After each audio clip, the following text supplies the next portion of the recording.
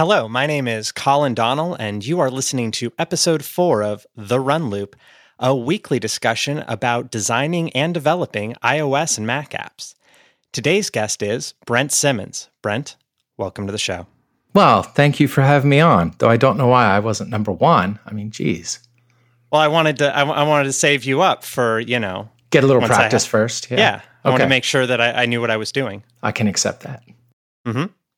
So, you and I realized when I was writing my outline for the show today that you and I have known each other for almost 10 years now. Holy cow. Yeah, that's true. I know, right? Good I was so gravy. young when we first Yeah, I was so young when we first met, right? Oh, yeah, you were but a grasshopper. Yeah. So the first time that we met that I remember was when I went to Macworld in like 2009, Macworld 2009. So I guess it's been about 8 years then. Okay. And I met you at the Mac Small Business dinner thing that they had there, and I sat next to your wife. Yeah, right. Yep, I remember that. Yeah, we ate at that Indian restaurant. It was kind of, it was the place where we held those dinners for like 3 or 4 years in a row, something like that. Yeah. Yeah, it was near Moscone. Yep. Mm-hmm. Yep. And then we met again at 360 iDev because we both spoke there. And then the rest is history. Then we've known each other for all those years in the middle. Yeah. I don't remember any of it, but that's okay. No, that's true. Yeah. To be fair, you were pretty inebriated for most of it. I won't tell any of the stories that I'm suddenly thinking of telling. Okay, good call. So Brent, how might people know you? How would you describe yourself? I'd like to call myself the world's oldest living Mac developer, but with Craig Hockenberry there, I just can't claim the title unless, something tragic happens to him, which would be in no way my fault. Mm-hmm. I'm not involved in that at all. But yeah, so maybe I'm the second oldest living Mac developer. If you don't count Kevin Hochter. Oh, geez, third oldest. Okay. Yeah, I'm not even close. Turns out. Well, you're close, right up there. Close-ish, yeah. So I think what a lot of people would know you from first, right, would be an RSS reader app you wrote called NetNewsWire. Yeah, that's certainly that was certainly a hit app back in 2003. It seems amazing that it was that long ago, but yeah, that was like 14 years ago, and that app did pretty well. A lot of people used it. I was super happy with that. Yeah, I mean, I was using it for a very long time. Was that your first like Cocoa app that you wrote, or had you done Cocoa before that? It was the first big Cocoa app I wrote. I did, I got that book from Aaron Hillegas, Big Nerd Ranch book, must have been 2002. And I did a few like little small things as I was trying to learn how to write Cocoa apps. And the first of those, one of those small things was called Mac Newswire. And what it was a very super stripped down version of NetNewsWire. It was kind of the germ of it. And you couldn't choose your feeds, and it subscribed to like, I can't remember, 6 or 10 Mac news feeds. So you would get Mac NN and whatever else there was at the time. I don't think Daring Fireball even existed yet. Just right there in a little desktop app. And that turned into NetNewsWire. That's pretty cool. I actually didn't know that part of the story. Yeah, if you do a search on Mac Newswire, you will probably even find like old screenshots on my blog from 15 years ago. That is pretty cool. And then so NetNewsWire ended up becoming acquired by. You did that for yourself for a few years, right? That's right. Yeah. And then that ended up getting acquired by. What's the name of the company? Sorry. NewsGator. NewsGator. Exactly right. Yep. In 2005. Yeah. Yeah. And you went to work there for a little while. I did. I was still physically working at home, sitting in front of the very desk I'm sitting in front of right now. But I was employed by a company in Denver. And my job was to keep working on NetNewsWire, which, pretty cool job since I really liked working on it. Yeah. And then within a couple of years after that, then I guess you would have gotten to write the iPhone and the iPad app for that too, huh? Yeah, that's right. The NetNewsWire iPhone app was on the App Store on day one of the iPhone. And I think it cost like $300. Well, maybe not that much. Pricing went down really quickly. It might have been like, geez, I don't know. Nah, and you know what? It was probably free. I have no idea anymore. I remember the app. I don't remember if I paid for it. Yeah. So you were working on NetNewsWire, and then I think they ended up getting sold off to Black Pixel, and they went and worked on it and still have it, right? Mm-hmm. Yeah. So it was at NewsGator from 2005 to something like 2011, 2012, when Black Pixel bought it, and I did not go with it this time. It became entirely Black Pixel's property, and they can work on it without me, and they're doing well. So yeah, and then at that point, you so around there, then at some point in the future, you started working on Glassboard, which was another app that people liked quite a bit. Glassboard was a lot of fun to do. That was right around when we sold NetNewsWire to Black Pixel. So we had this idea for an app, and you could almost, the people listening to this probably all use Slack. So it was kind of like that, but a lot more primitive and more thread-based. But it's the same basic idea. You have, a channel of people, and everyone can talk to each other. You can invite people and so on and so on. Nowhere near as polished or featureful as Slack. I don't mean to say that we built Slack, because we didn't. But it was, that same general idea. Mm-hmm. No, I love that app. I remember for a couple of years there, that was the app that everybody used for, conferences, and every podcast had their own Glassboard. Mm-hmm. Yeah, it was fun. We never figured out how to make any money from it, but it certainly got used for a while. Well, that's difficult. Turns out.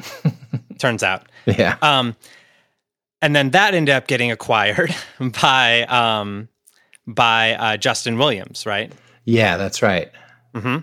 And then how did that happen? Oh yeah, I left NewsGator, I think, and Glassboard was still there, and I thought, boy, it would be real nice if somebody bought this, because someone had bought NetNewsWire, someone had bought Mars Edit.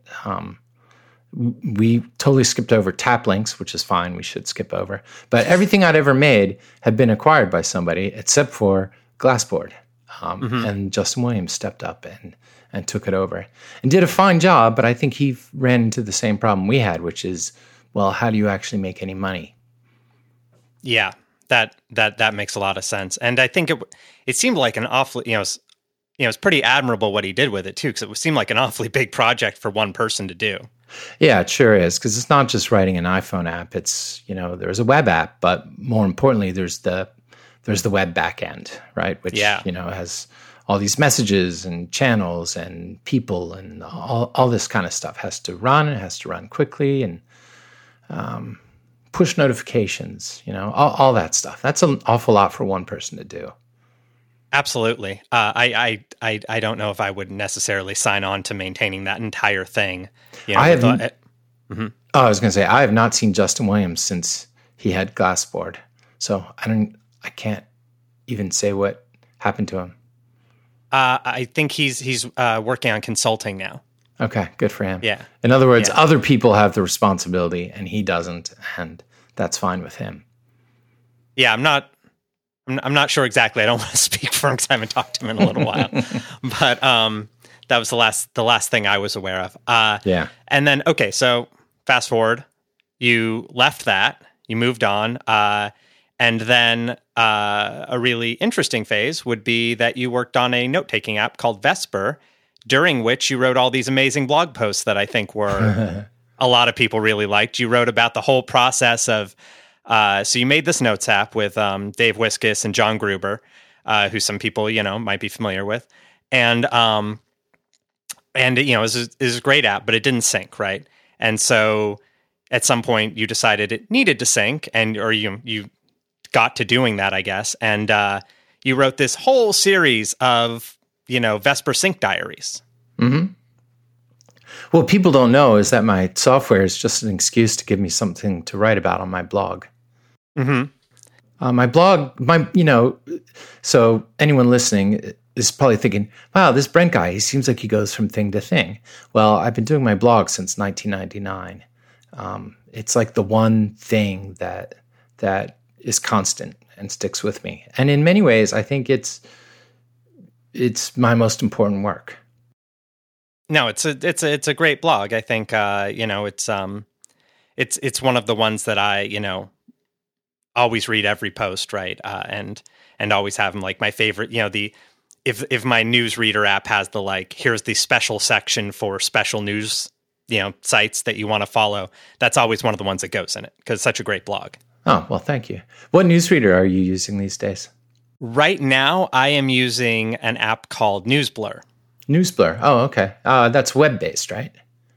It's web-based, but then a lot of the desktop apps have support it. So I was using ReadKit. Have you used that one at all? I own ReadKit. Yeah. Mm-hmm. Yeah, I like ReadKit pretty well. It's maintained well. They've done a good job with that.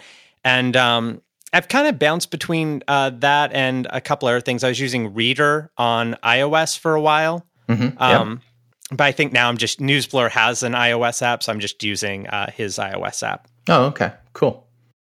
Do you want to comment on the current state of news reading for you? No, not really.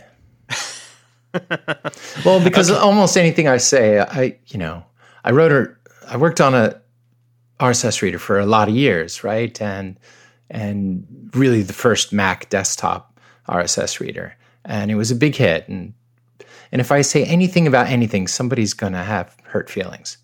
But I will say that all the apps you mentioned are cool. Though except I haven't tried NewsBlur's iOS app. I should check that out. I look at all of them, of course. Of course. Yep. I had a feeling that might be your answer, by the way. Sure. But so you're talking about Vesper and the sync diaries and stuff. So what inspired that whole I think you were using the Microsoft mobile Azure services thing that they have, which is you made some videos for them too about their mobile syncs. Or talk about making the videos. What was that so like? It was a little weird because I hadn't really used the service, only just kind of learned a little bit about it. And Josh Twist, the guy there, I don't know what his position exactly was, kind of an evangelist basically, said, "Hey, we'd love to have you come do videos. How much will that cost?" And I quoted a number that I'm thinking, yeah, there's no way they're gonna pay that much money. And then they did with no hesitation, so I had no choice. So, it wasn't like $1 million or something. It was some thousands of dollars, but still, I'm like, yeah, okay. Well, if you're going to pay me, I guess I'm going to actually learn how to do this and make some videos. Mm-hmm. And it was fun. And, it turns out I actually really did like the service quite a lot. And so we used that with Vesper later on. Now they've gone on. I don't think mobile services exists anymore. It was superseded by app services or something. I can't remember the name. There's a kind of a newer thing that they have now. I'm not doing any server-side work, so I can't say, is the new thing good or bad? I have no idea. Yeah, I think after I played with it at that point, but then I haven't looked at it again, so I have no idea what they're doing. Yeah. And everyone I knew there, I think, is somewhere else. So that's big companies for you. Yeah. Yeah. So anyway, Vesper, all that. And that was a great thing, which sadly no longer exists. So you've been open sourcing parts of it. Actually, all of it is open source. Oh, sorry. Absolutely. The entire iOS app is open source, and so is the syncing code and everything. Now, the syncing code won't run as is because it needed to be run on top of Azure mobile services. But, however, that stuff was all based on Node.js, so it could be adapted to work. But I wouldn't necessarily suggest taking that code and just making it work. It might be something interesting to read, but that's about it. Yeah, I'm remembering now that I think the reason I was confused because I know you published part of the code, and then I think you published, like, you did the iOS app and then you published the syncing code later, or the other way around, something like that. Yeah, it didn't all come out at once, right? Yeah. And because I remember I did actually look through the syncing code, right? Because you'd written all these blog posts, so it was neat to be able to go and actually look at that. Yeah, it was fun for me too. It's, I think I'm more of a blogger than an app writer, even though writing apps is what I actually do all day. So the chance to kind of perform in public on my blog is fun. Mm-hmm. Yep. Yeah, and so now where you're writing apps all day now is you are a junior developer at the Omni Group. Is that correct? That is correct, yeah. Uh-huh. Well, now we don't actually have titles, or at least I don't think we do, like junior and senior developer. The organization is pretty flat. Tim Wood is the CTO, and he's also the manager for all the developers. And I don't know, what do we have, 20 or 25 people under Tim? But I work on Omni Outliner, and there are two main engineers, and the other guy has been working on it for, I don't know, 5 years, 10 years, something. So I'm definitely the newer one, so I like to call myself the junior developer. Yeah, and Omni Outliner has been around forever. Is that what? I guess you've worked on a lot of apps that have been around for a while, right? But and we'll talk about another one in a moment. But with that specifically, what can you tell me about, like, just working on an app that, with the code base for that, it's like got to be 15 plus years old now, right? Like, what's that? Oh, sure, yeah, yeah. What would you say about that? It's interesting because it's an older code base now. But it's not all older, right? There are plenty of newer parts and everything. There's always things being changed and added and so on. So it reflects a lot of different years in the evolution of Cocoa. And Omni is very much into, it has a number of frameworks that are shared between, two or more apps. And so there's a lot of different framework code involved, and a lot of different developers have touched it. And, there's a mix of Objective-C and now Swift. But you can also find some almost straight C here and there too, particularly in places where performance is really an issue, because obviously C can do things still that nothing else can in terms of performance. And not all the code is written the way I would have done it, but that's not a criticism, right? Every coder has different styles and different tendencies and different things they like. So it's really been interesting because it's been a lot of years since I worked on code that wasn't entirely mine. So it's quite a learning process. But I'm nice. I don't yell at anybody. I'm a good person. That's good. Yeah. I haven't heard you yell a lot when I've known you. You're reasonably soft spoken in my experience. Okay. Reasonably. Yeah. But yeah, I can get loud though because my hearing's starting to go. So like after a few beers in a bar at night, I might be the loudest guy there. Only because I think I'm speaking softly and don't realize it. But that's another thing. Yeah. Well, that makes sense when you're a man of a certain age, Third oldest living Mac developer. Yep. Yep. That's correct. So I actually was realizing that is like as you were speaking, I was thinking the same thing. I'm like, all these other things have kind of been, 10, 15 years of your career was all just you by yourself. And then, for the most part, it sees like, and then you do this thing where you're working on this big team all of a sudden, right? So what has been, I guess what have been some of the challenges, interesting parts, what's that like more specifically? I thought for a long time that it would be impossible for me to work outside the home, work around other people. You've heard other people say, "Oh, I'm sure that I'm completely unemployable," and I thought that of myself. But it turns out, I'm intelligent and adaptable, and yeah, I actually can go work with other people. Now it helps that it's Omni, right? Because everyone there is great. It's a great company. and it's a pleasure to go there every day. That wouldn't necessarily be true of every single software company in the world, right? It's true of Omni. So maybe I could only work at, say, Omni and Panic and a few other places. But yeah, it's really cool. Yeah. Well, that's fun. No, I mean, Omni's such a great company too. I think a lot of people really admire Omni. I hope so. I did for years, and it's nice to actually work there. Yeah, I always really love about them that it seems like, you now even, that it always, that they're a big company with all these apps that have been around forever and everything, but it seems like when, every year Apple announces X, Y, and Z at WWDC, right? New feature, new framework, whatever. And they're always, if they can find a way to make it work, like they're always right on top of that stuff. You know what I mean? Oh, sure. Yeah. Yeah. They're always like really on the cutting edge of taking advantage of the newest stuff, whenever it makes sense for their apps, which I always think is super cool. And it makes me really enjoy using their apps since I'm such a fan of, the Mac and iOS. It was not that long ago when the Touch Bar Macs came in, and all of a sudden we're all, doing Touch Bar features. And, I don't think there was any thought about waiting. It's just like, oh, it's a new thing. Okay, well, let's do it.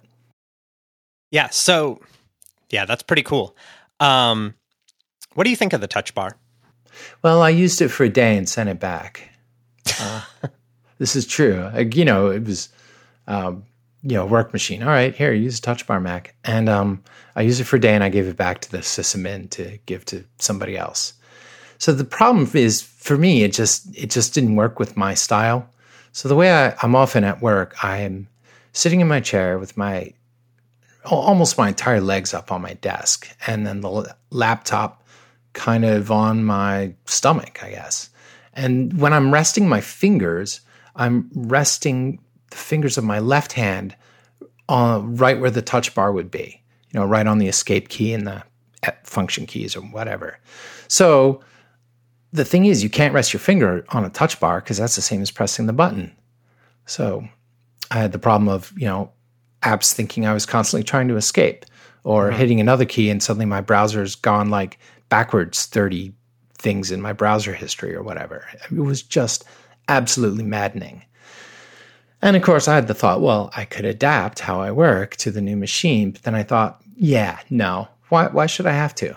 I mean, I don't change my foot size to accommodate a shoe, right? Yeah. So I sent it back. That makes as much sense as anything. You're really committed to the feet on desk, computer Absolutely. On the stomach lifestyle. Mm-hmm. Yep. Yeah. That's how I fix bugs. Makes as much sense as anything. Okay. So we've been talking about your blog, right? And, you developing in the, in public, and all that. And something that's given you a lot to write about lately has been that you worked on this app called Frontier in the 90s, right? Yep. And now you are bringing it forward and making it a modern Cocoa app that uses Swift and modern frameworks and all that stuff, replacing Quick Draw with Core Graphics and other things, like that you've been blogging about. So maybe just talk about, working with Dave Weiner and, what Frontier is, because I think, most people probably aren't super familiar maybe at this point. Right. Yeah. And then, what that process has been like. We can go into it. It's one of those apps where no explanation will really quite serve it. You kind of have to use it. But unfortunately, I don't have a working app that I can give anyone to use. So all I can do is describe it. And it sounds intriguing, but you don't necessarily realize the power again until you're using it. But what it is a hierarchical database, right? So tables within tables within tables, with no schema, and attached to that is a scripting system. And one of the big points of this is that you can store structured data, you can persist it really, really, really easily. It's as simple as a key path, x.y.z equals 20. And then the value 20 is in the Z table, which is in the Y table, which is in the X table. Now, of course, that's an example. You'd use more meaningful names, but it makes that persistence really, really simple.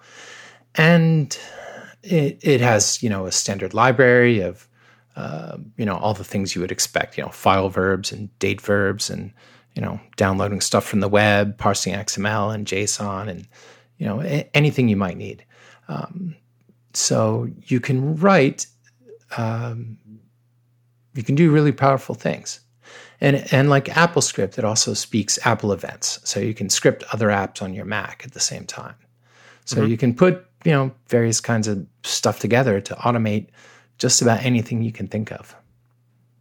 And store data really, really easily. For a period of time, we actually ran it as a server. And some of the earliest weblogs were running in Frontier.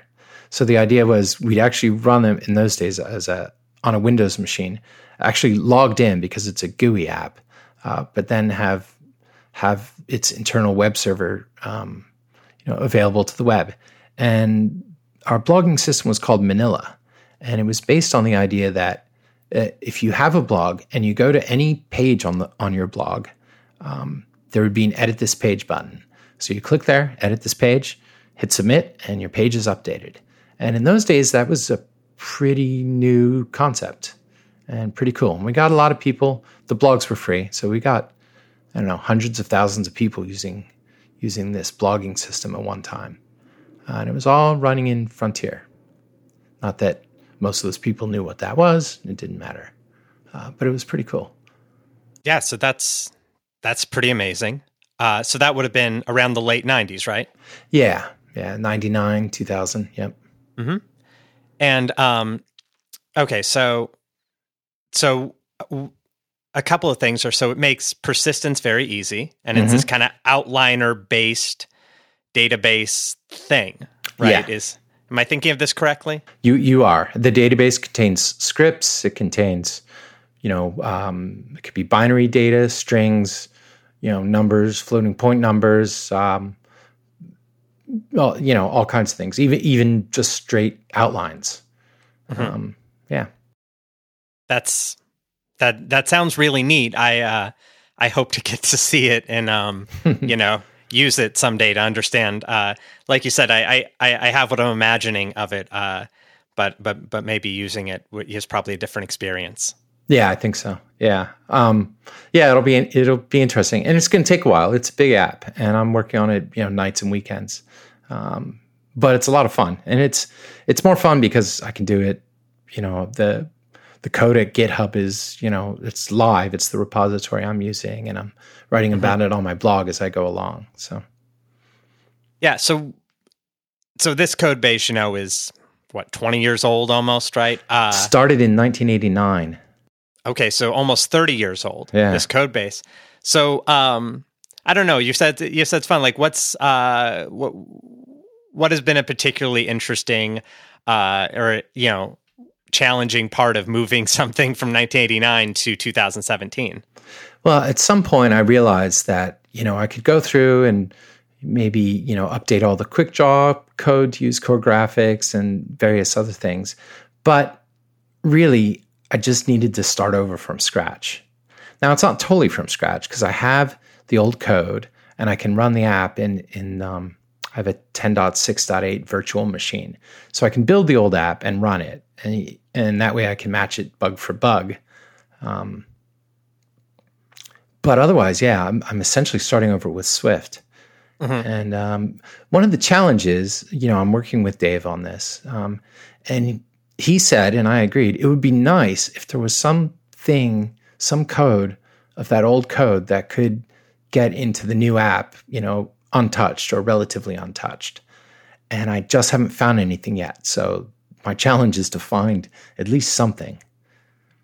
I believe in you. Yeah, I can do it. Yeah. Okay, so those are all the things you've been, working on in public up until now. That people know about. But you also have something new that's, by the time this comes out, people will know about. But as we're talking, they don't. And that is this thing called JSON Feed, right? Right. So the idea here is, it's kind of made me sad, these past 5 or 10 years, where it seems like development for the open web has slowed down a lot. And particularly when we talk about the intersection of the Mac desktop and the open web, there just isn't that much going on. And I realized one of the reasons is that people just kind of really hate XML and will go way out of their way to avoid it. And if they see XML APIs or XML stuff, they're not interested. That's like, it's yucky, old, weird, hard stuff. But everyone likes JSON, right? All the cool APIs are JSON. Even the not cool APIs are JSON. Everyone uses JSON. Mm-hmm. So I was talking with Manton Rees, and we decided to work together on a updated syndication format called JSON Feed. And it's like RSS and it's like Atom, but it's in JSON, which means it's a whole lot easier to use and a lot less buggy, right? XML always has problems with character encoding and all this. People do not do XML correctly nearly as often as you would like. But JSON, people usually do well. So, because it's so much easier. So we have JSON Feed, which is a new syndication format, and you can find out about it at jasonfeed.org. And I'm still stunned that domain name was available. That is pretty incredible. I hadn't thought of that until just now, but that was pretty lucky for you guys. Yeah, darn right. Yeah, and right. So that's going. We're talking on Monday. That's supposed to go live Wednesday morning, and if you're listening to this, it's Thursday probably or later. So maybe you've already heard about it. Perhaps. Although I think that this is probably going to be where most people hear about it first. The biggest audience. That makes sense. Yeah. Like I like to say, there's literally dozens of them out there.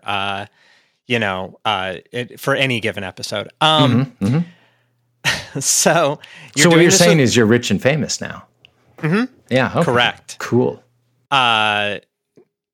So you're doing this with Manton Rees, who was actually the on episode 2. Mm-hmm. Which is a great episode. People should go listen to if they haven't heard it already. And how did you guys get together on this? I think I sent him email. Yeah. It was probably about like that. And he said, yeah, that's a great idea. And so we did. And we had a number of other people helping review it, So we worked on it over a period of, for most of this year, I think. Maybe since February, I'm not sure. Whatever. Yeah, it's taken a few months, a lot of iterations, and we're finally happy with it and ready to go. Yeah, and I read through the documentation, all of it. It's very complete, very easy to understand. Mm-hmm. Good. It definitely, it seems like it has a lot in common with like RSS, right? Oh, sure, yeah. Mm-hmm. So what do you hope or see the future for this to be? What are you hoping this will do? That you put out this, specification for this thing you guys want to do. Mm-hmm. Where are you hoping that will go? What I'm hoping to see is that particularly Mac developers and iOS developers consider doing new and innovative stuff on the open web, rather than, writing yet another Twitter client or something that does something with Facebook or something. I'm just, I want to see apps that do something with data that's not stored in somebody's silos. Mm-hmm. I'm just sick of corporate ownership of our data and of what I look at. Yeah, so I could understand why you and Manton would be working on this together, because, he's doing micro.blog and has, obviously very similar feelings about that. Yeah, and I'm really excited by what Manton's doing. I think the microblogging stuff is very much the future of the open web.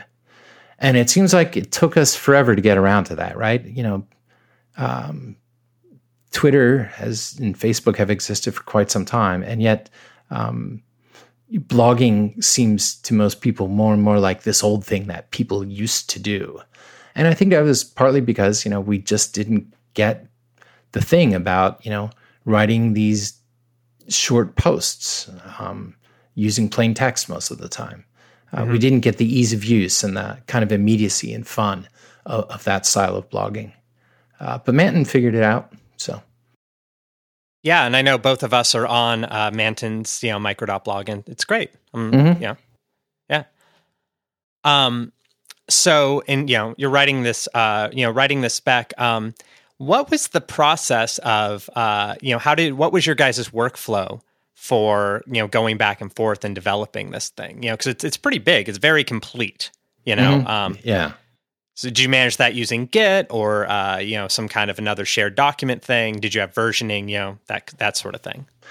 So I wrote it, and then I would post versions on a Slack.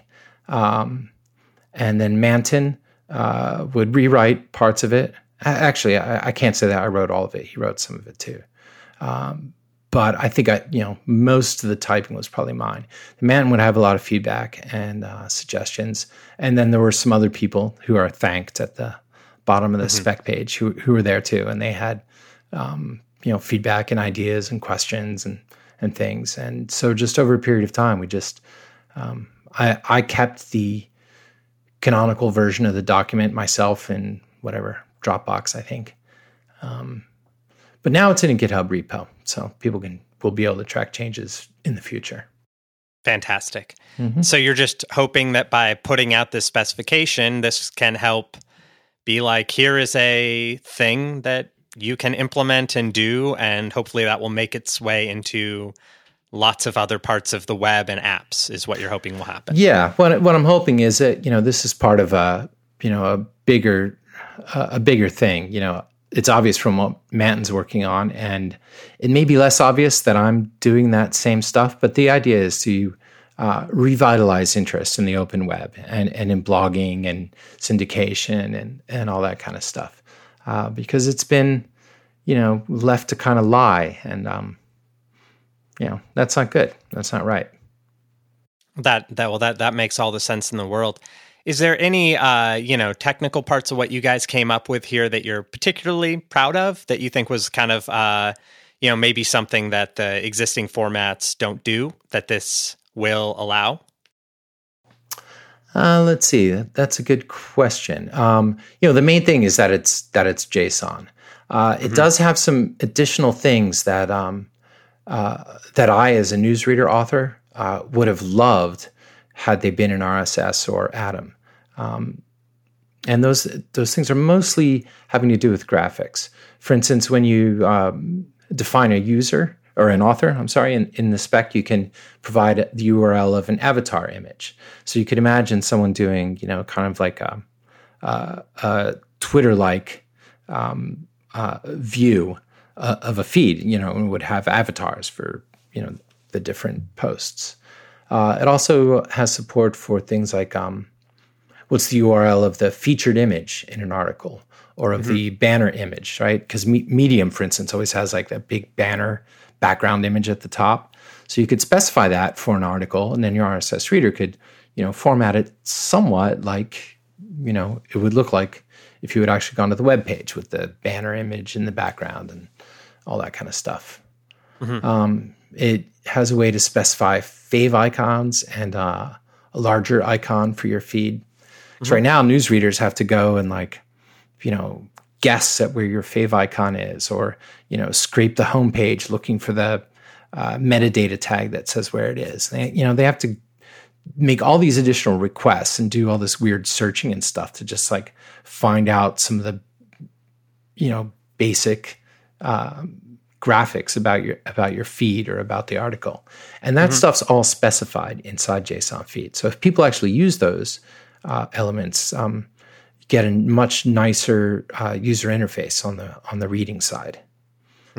So that makes a lot of sense. That would be something that was a real pain in the butt for you in the past. So you put all that in here. Yeah, it was a massive pain. Yep. So the other thing that jumped out, it seemed like extensibility was really baked into this, that you guys had a whole system for adding stuff that maybe, would be like a company specific or a, provider specific piece of information they'd want to put it in their feed.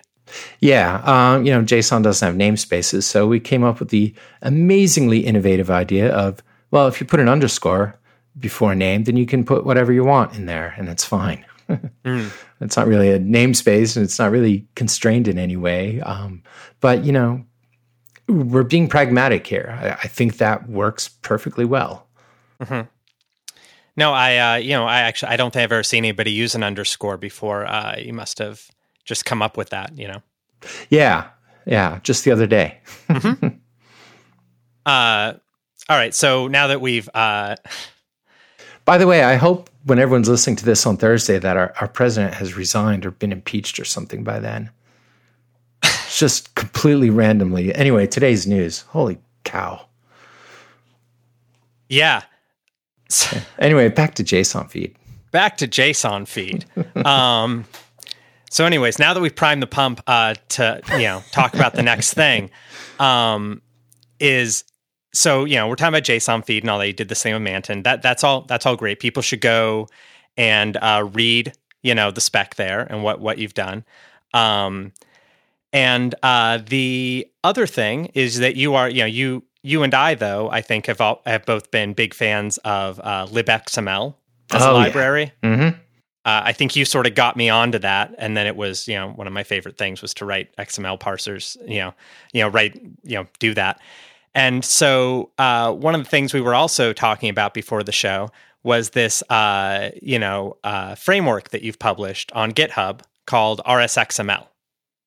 Yeah, right. So if you want to write a feed reader, you, the listener, you can go get my code, and you will instantly have support for RSS and Atom and OPML. And you don't have to write any code. You can just use this framework.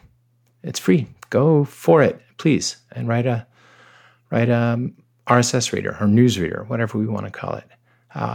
And adding support for JSON feeds easy, right? Because it's JSON, so it's like one line of code. Yeah, that's true. And so so it's just a set of classes based around libxml and the Sax parser. Yeah. Yes, the Sax parser. For parsing XML and HTML, and then you've got specific things for like you said, handling OPML, RSS, Atom, and then HTML, metadata and link stuff. Right, because if you're writing a reader, you'll need to do, for instance, things like RSS feed discovery, right? And the way that a web page links to an RSS feed is it adds a little, I can't remember, it's a link element or something up in the head of the HTML page. And so this framework has code for pulling that stuff out too. So you can do RSS feed discovery. So basically what you're saying is that somebody can take this and they have a fully fledged newsreader app out of the box. They don't have to do any more work. It's like 99% of the work. Yeah. Well, it's like 2% of the work. But it's an important 2%, right? I mean, you could just clone the repository and you're 2% done already. I mean, that's amazing. That's pretty nice, right? Yeah. Yeah. And so how old is this code? I guess the question is like this. I looked at the code and I was thinking it looked like you had annotated it all. It's in Objective-C, but it looked like you'd added all the more recent annotations and things like that. But I was wondering, is this code that you'd been using in your previous projects? Or is this newer? It's similar to code I've used before. It's kind of like the, third or fourth revision. Mm-hmm. So it's battle-tested code that's, just been improved over the years. Mm-hmm. That makes sense.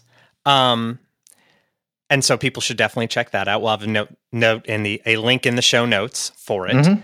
And then, so the last thing I sort of wanted to ask you about before I let you go is, you're doing this work with Manton, and I was wondering if you knew that Manton is it prefers tabs over spaces. Naturally, sure. Yeah, we talked about this on the show. I was wondering what your feelings are on that. Tabs are semantic, so I prefer them. So now I've asked two people this question. They both said tabs. I'm hoping this can spark a revolution, in the greater iOS and Mac community, to move towards, tabs, which, as you said, are semantic. Yeah, and as right. Manton gave a very impassioned speech for 2 episodes ago. So Brent, how can people find you? What is the most important things that they would find you at if they wanted to know more about you or read about you or read your blog? Well, I should say first that Omni uses spaces. So all day long, I have to use spaces. And yet somehow I managed to get by. Like an animal. Yes, I know. Like it's an crazy. Yeah. I still use the tab. I still use the tab key though, which is nice. Yeah. You can do that with the tab key? I guess. It seems to work. Weird. Yeah. People can read my blog at inessential.com. Mm-hmm. And is there is there anything else you'd like to point people to, or is that the main thing? No, that's good. You can start there. Cool. Yeah. If you'd like to, I'm not on Twitter. Not on Twitter. No, you quit Twitter. Yeah. Technically my account still exists. Mm-hmm. Only I don't use it, and I made it private. But I was kind of afraid that, someone could get it and pretend to be me, which... No, you don't want that. It almost sounds like terribly self-centered that I would even imagine that happening. But still, it could, I guess. So anyway, I didn't want it to happen. No, I think that's totally reasonable. And I would want to go into all the reasons that you did that, but I think maybe it's maybe people should just go to your blog and read about it. Sure, yeah. Yeah. Unless you'd like to go into it, but it feels like maybe slightly off topic. I don't want to write on the same surface that Donald Trump writes on. Well, there you go. That I think you summed up the post actually there. Yep. Okay, so people can find you at Inessential. If you'd like to follow, I am on Twitter and the show's on Twitter. So if you'd like to follow us, you can go to twitter.com/my whole name, Colin Donnell, or twitter.com/therunloop. You can also find a Patreon for to help support the show, which you should do. The show recently actually got a couple of its first patrons, so it's taken off now. Uh-huh. It's at $10 right now, so this is a chance for you to get in on the ground floor of a really exciting opportunity, Brent. Wow! Yeah, yeah. Like I tell you, you tell 2 friends. Okay, they each tell 2 friends, and the important thing here is it's not a pyramid scheme, nor is it a Ponzi scheme. No, not at all. No, it's more of like a reverse inverted triangle. So anyway. Okay. Brent, thank you very much for being here, and thank you everyone else for listening this week. Thanks, everybody. All right, have a good week.